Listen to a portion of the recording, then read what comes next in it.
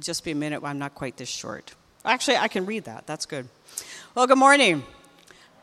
I am very excited to see so many people on this hot day. I'm sure there were some people that went, it's not air conditioned in there. I'm not quite sure I'm going to make this. And honestly, our daughter and 2 granddaughters bailed because you should not bring a 4-month-old out in this heat. And that's okay. Do get some water. There was water offered at the back. We just don't want anyone passing out or falling asleep during the sermon. That's always interesting as a pastor to watch that happen. But seriously, welcome. We're continuing through Romans, and it's all about our mess, God's mercy, and our mission. And last week, Chris brought us into the wonderful chapter 8. It was refreshing to suddenly get to that place where he taught us that the Spirit sets us free from condemnation and gives us new life. And I hope that freedom refreshed you during this week when his words and his teaching and God's scripture came back to you. I know it did for me. This has been my first week as a pastor at Cornerstone Church. And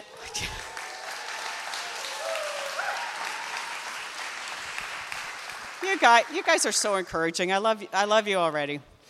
But it has been a week of trying to figure out what I don't even know yet. And a week of, I hope that soon I will kind of know what I don't know, and then eventually I'll start to learn what I don't know, and then eventually I'll know what I should know.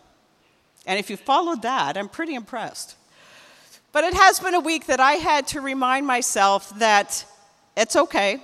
There's no condemnation, like verse 1 says, and I am free to learn and just soak this all in and continue to grow with each one of you. So I know I look to the Spirit a lot this week as I continued that. But today we're going to continue where Chris left off, hitting into many more verses in this amazing chapter. And there's a lot in here. I mean, you could do a sermon on probably every verse in the next verses. But we're not. We're just going to highlight what God was speaking to me while I was preparing. But to really open our hearts, let's pray together as we enter in. Father, we are grateful beyond words for who you are and who you have called us into being. I pray, Lord, that your Spirit comes into this room and into our hearts and our spirit as we hear your word. And may we be open to the specific part of the word that you know that each person here needs to hear. So be present, Lord. Be present in my words. Be present in everyone's ears hearing your teaching. In Jesus' name, amen. So today's passage continues to talk a lot about the Spirit. And you know, the word the Spirit is used 21 times in the 8th chapter of Romans. 11 times in the passage we're going to look at today. And I found that interesting, and I love that in the song we sang earlier, it said, your spirit is like water on my soul. Boy, do our bodies and souls need water today. And so I take this as a challenge today. As you drink your water to refresh your body, let's keep drinking in the Spirit to refresh our souls as we look at this passage and what it tells us about the Spirit and the power of the Spirit. So we're starting at Romans 8, verse 12.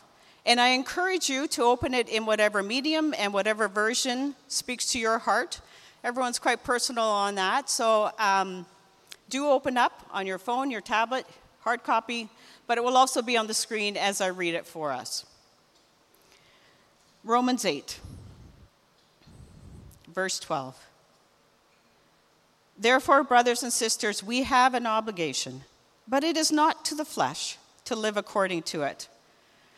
For if you live according to the flesh, you will die. But if by the Spirit you put to death the misdeeds of the body, you will live. For those who are led by the Spirit of God are the children of God. The Spirit you received does not make you slaves, so that you live in fear again. Rather, the Spirit you received brought about your adoption to sonship. And by him we cry, Abba, Father. The Spirit himself testifies with our spirit that we are God's children. Now, if we are children, then we are heirs, heirs of God and co-heirs with Jesus Christ, if indeed we share in his sufferings, in order that we may also share in his glory. I consider that our present sufferings are not worth comparing with the glory that will be revealed in us. For the creation waits in eager expectation for the children of God to be revealed. For the creation was subjected to frustration, not by its own choice, but by the will of the one who subjected it, in hope that the creation itself will be liberated from its bondage of decay and brought into the freedom and glory of the children of God. We know that the whole creation has been groaning as in the pains of childbirth right up to the present time. Not only so, but we ourselves, who have the first fruits of the Spirit, groan inwardly as we wait eagerly for our adoption to sonship, the redemption of our bodies.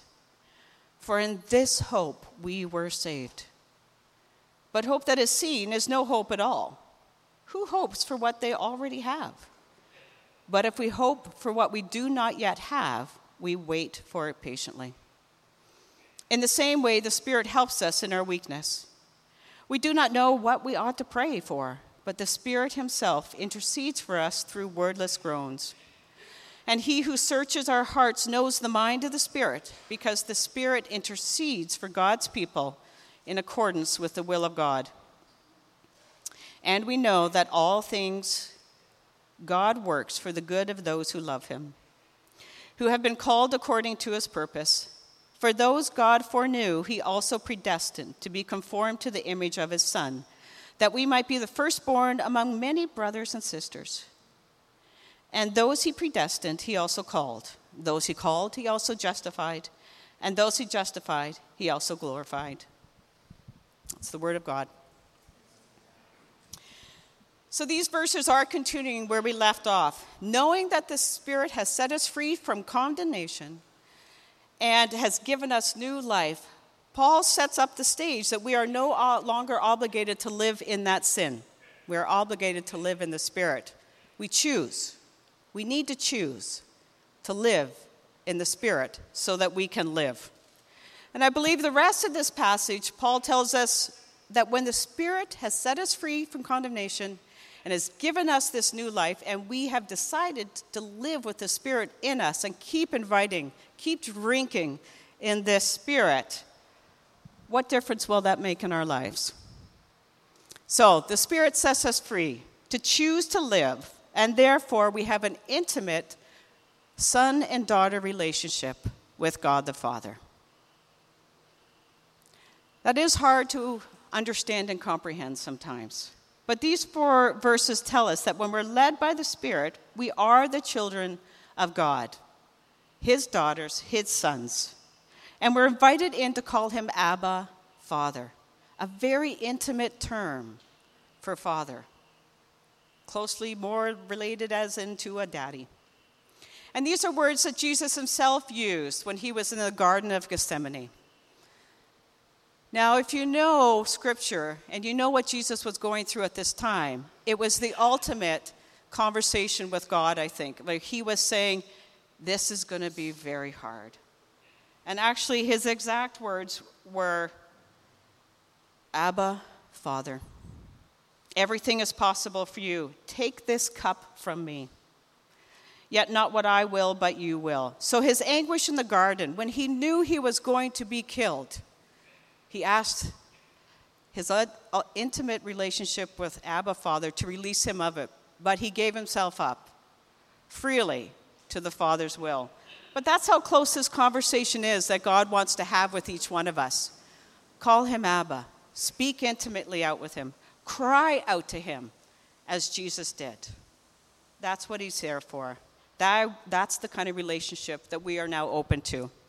And Paul in the early church adapted this. Paul uses it a few times, that term. And the church did use this because they realized that that is a relationship with God, not a standoffish, yes, sir, God, but a relationship, intimate.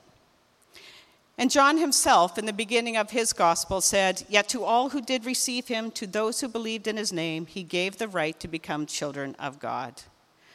The Spirit joins with our spirit to testify, it says, Paul writes, that we are the children of God. The Spirit brought about our adoption, and our spirit needs to understand what this means in order to testify, in order to talk about it to other people, about what it is like to be a child of God. Now, sometimes our spirits have trouble with that. And I think there's a few reasons for that.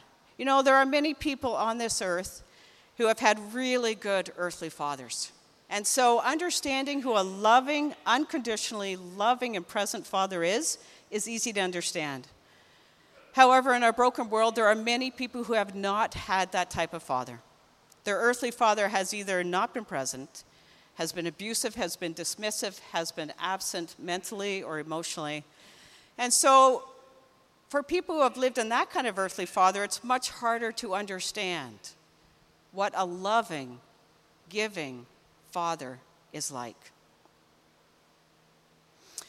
So I firmly believe that if your spirit is struggling, understanding what a loving, intimate relationship is with an unconditionally loving father, spend more time getting to know God the Father.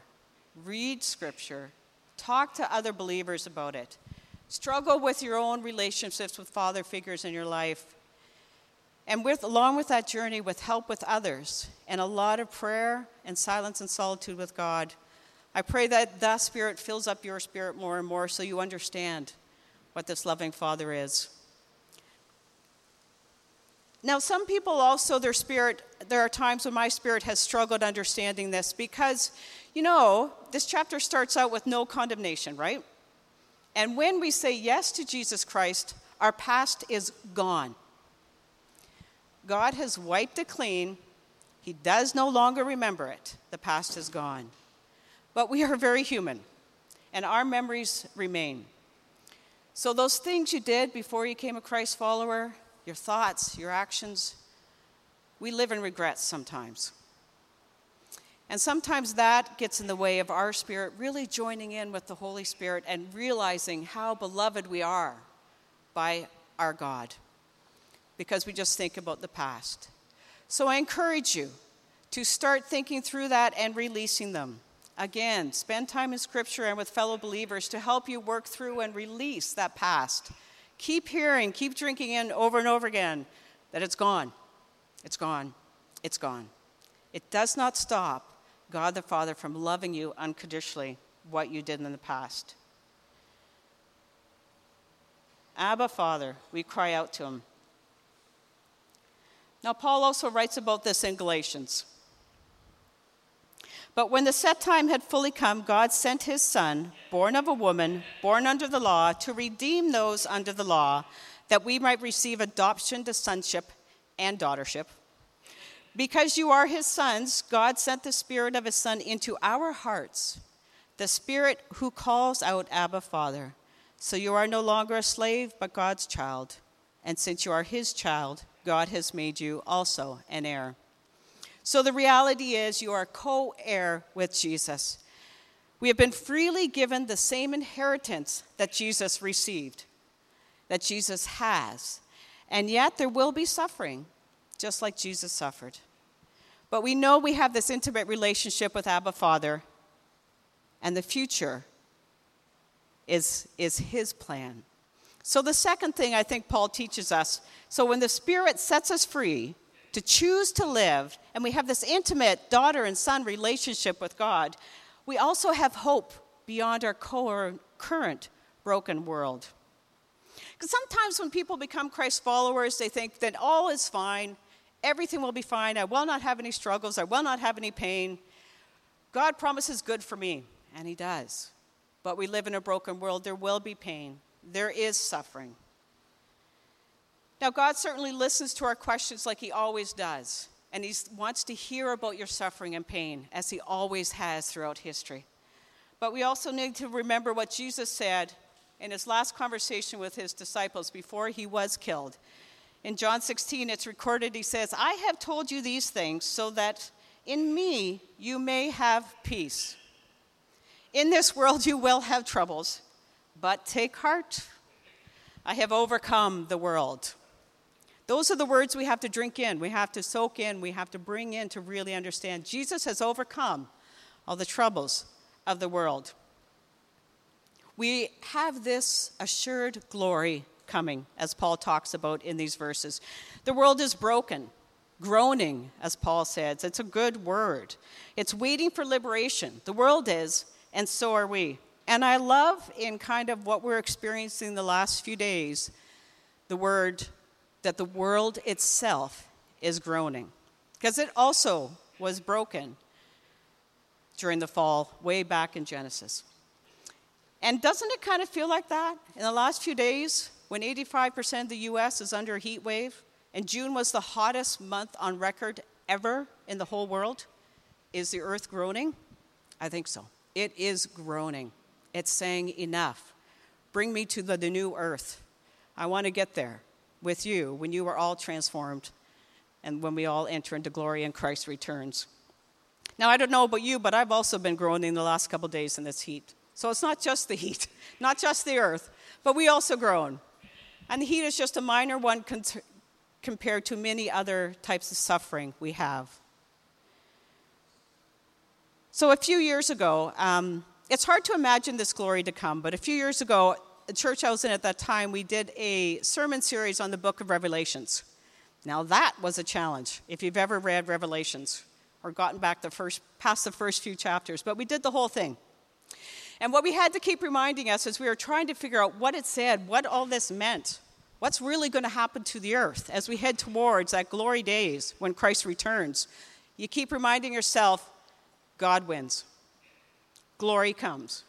God wins. And that, I think, is something we can hang on to, our spirits can hang on to in the suffering of the world, in the suffering that we go through. The redemption of the earth, the redemption of ourselves as believers is coming. And that is a glory that gives us hope to get through where we're going. It says in Revelation 21, after all of the things we don't understand happen, then I saw a new heaven and a new earth. For the first heaven and the first earth had passed away, and there was no longer any sea. I saw the holy city, the new Jerusalem, coming down out of heaven from God, prepared as a bride beautifully dressed for her husband. And I heard a loud voice from the throne saying, "Look, God's dwelling place is now among the people, and he will dwell with them. They will be his people, and God himself will be with them and be their God. He will wipe away every tear from their eyes. There will be no more death or mourning or crying or pain, for the old order of things has passed away." That is the glory we hope in. The day that we are groaning for. We can't truly imagine what it's like. I think words cannot truly show us and reveal what it will be like. But I like how Paul in these verses talks about the first fruits of the Spirit. We know when the Spirit has filled us and we feel this glory in our lives, even amongst the suffering, that hope we have is just that first fruits of what is to come. Now, first fruits is a harvest term, and it means that after the farmers have done all of their work, they're starting to pick. And have you ever ended up in a grocery store at a farmer's market and it's the first strawberries of the season? Or the first corn of the fall?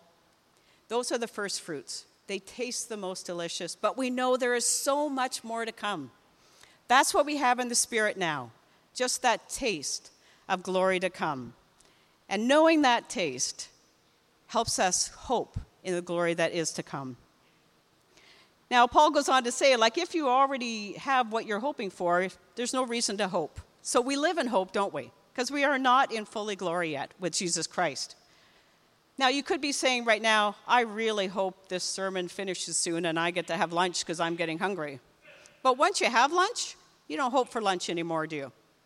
It's that simple of an example, but it really is. We are living in this hope. And once we have that first taste from the Holy Spirit, we're on our way. We remember that you are a son, you are a daughter of the King who loves you unconditionally. I had a prof that used a wonderful term. He talked about the subtle persistence of hope. Because sometimes when we are really suffering, hope seems like a word that might be in our head, but it's not in our spirit, and it's not in our heart. Sometimes hope is just subtle and just persistent. Keep remembering that glory keep drinking in the Spirit, and that settled persistent will be more and more persistent as your hope grows again. So the Spirit has set us free to choose to live, and therefore we have this intimate son and daughter relationship with Jesus, with God. We hope beyond our current broken world. And then Paul brings us into, and we have help in our weakness. And again, I think this is part of the hope we live in. It's just 2 little verses, but it talks about when we are suffering in this broken world, sometimes there are times we don't know what to say to God. Even though we're sons and daughters and we know that, it's hard to actually say the words or pray the words. Something is blocking us from doing that. And I think there's a couple reasons for that. Sometimes our prayers look like this, don't they? Yeah.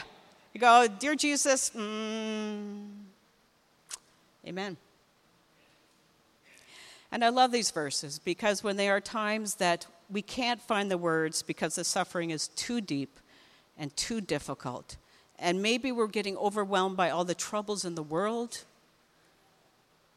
we don't know what to say to God. We're just suffering. And so you can just say, "Dear God," and the Spirit speaks for us. I like how Paul writes, the Spirit is now groaning on our behalf, just like we groan earlier in this passage, for the glory to come. So sometimes we just don't know the words to say. Sometimes we forget that everything in the past has been washed away, or we've done something that we need to talk to God about, but we find it's just too painful, too shameful to bring up to God. So we don't want to put words around it. And so have reassurance that the Spirit is groaning on your behalf. There have been times in my life, and one very specifically, that was a dark time of transition. And I am a journaler, and so I love writing in journals. That's how I speak to God, and God speaks to me. And, I'd love to tell you I do it every morning. I try. But I try and do it every day because that is really important to my spirit. That's how I drink in the Spirit, is through journaling. But I had this time period that it was weeks of nothing. I sat with my journal open, and there was nothing. And eventually, I didn't even pick up my pen. I still opened my journal, hoping, but there was nothing. And it took weeks for me to finally write down, "I'm lost." But these verses helped me live in being a daughter of God, knowing that the Spirit was saying what I couldn't put into words yet. And eventually, the Spirit continued to guide me, and I could write more and more and find the words to speak to God about that. I love that the Spirit knows us far better than we know ourselves and keeps us present before God. The Spirit knows us far better than we know ourselves and keeps us present before God. So in our suffering, in our times where we're having trouble finding that hope, keep drinking in the Spirit and know that God is hearing what you can't articulate at that time. So the Spirit has set us free to choose to live, and therefore we have this intimate son and daughter relationship with God. See, I'm making you really drink this in, aren't I, by repeating these? We hope beyond the current world that's broken. We have help in our weakness, and we journey conforming to the image of Jesus Christ. Only through the power of the Spirit can we do all of these things. So after the discussion about suffering and our future glory, Paul reminds us that until that day, God has everything under control. Do not despair. From the beginning of time to the end of time, God has this plan for the world, for you, and for I. He has the ability to work all of these things for good and to be with us unto glory. So our being saved and the Spirit becoming here to bring us to that glory in Jesus Christ has always been God's plan. Paul wrote this to Timothy in his second letter to him. He has saved us and called us to a holy life, not because of anything we have done, but because of his own purpose and grace. This grace was given us in Christ Jesus before the beginning of time. So as co-heirs, adopted children, we strive to take on the characteristics of the Father, and we conform ourselves to the image of Jesus Christ. That's what we're called to do. Now, these verses have a lot in them. But I do actually like how Eugene Peterson puts it in the Message, which is just his loose, this is what it might sound like in today's language. It's not a translation, but sometimes it refreshes my soul to read some passages in it. God knew what he was doing from the very beginning. Isn't that reassuring? He decided from the offset to shape the lives of those who love him along the same lines as the life of his Son. His Son stands first in the line of humanity. He restored. We see the original and intended shape of our lives there in Jesus Christ. After God made that decision of what his children should be like, he followed it up by calling people by name. Remember, your sons and daughters, called by name. After he called them by name, he set them on a solid basis with himself. And then, after getting them established, he stayed with them to the end, gloriously completing what he had begun. So learning about what conforming to the image of Jesus Christ is like takes years of sermons. We're not going to do that. But every sermon should speak into that a little bit. I also encourage you to go back to the Gospels and read them. Read Jesus' life. Get into groups and talk about what does this mean to be in the image of Jesus Christ. And know that when we strive to do that, always remember God is working things for the best for each one of us. One example of one thing it looks like to be conformed to the image of Christ is given to us by Paul in his book to the Galatians, in Galatians 5. And it talks about the Spirit, so it seems appropriate when we're talking about the power of the Holy Spirit. Well, the fruit of the Spirit is love, peace, joy. I did those out of order in case you've memorized them. Please excuse me. Forbearance, kindness, goodness, faithfulness, gentleness, and self-control. And then Paul goes on, since we live by the Spirit, let us keep in step by the Spirit. Drink it in with your water. Drink in the Spirit. Keep in step. Love, joy, peace, forbearance, patience, kindness, goodness, faithfulness, gentleness, and self-control. It's a start for bringing our lives in line with our co-heir, Jesus Christ. So since we live by the Spirit, let us keep in step by the Spirit. Drink this all in. You now have an intimate relationship with God the Father. You are the daughter, you are the son of God. You have a hope beyond this current broken world, a hope of glory to come. You have a glimpse of it now. It's unspeakable what it's going to be like. It's going to be God. We have help in our weakness. Keep filling up with that Spirit. Even if you don't know what to say, rest in the assurance the Spirit is speaking on your behalf, and keep journeying to conform to the image of God. The power of the Holy Spirit has freed us from condemnation and given us a new life. Keep drinking that in. We are adopted sons and daughters. We live in hope, and we live in the help of the Holy Spirit. God's help is an enduring promise. He has the ability to work all things for good and to see us through to glorification. Therefore, we can journey to be conformed in the image of God. He has the ability to work all things for our good and to see us through to glory. Let us pray.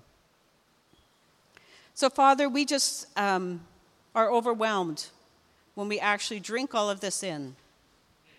In this broken world, help us, Holy Spirit, to remember that you have set us free. There is no condemnation. We strive to live like Jesus Christ because we are co-heirs of his. We want to be in the image of God our Father, who has adopted us and forgotten our past. Abba, Father, remind us over and over again of who you are and who we are as your sons and daughters. When we struggle, keep hope alive. Holy Spirit, keep present in our lives. Keep filling us up. Keep speaking for us when we don't know how or what, or we are too overwhelmed to know what to say to God, our loving Father.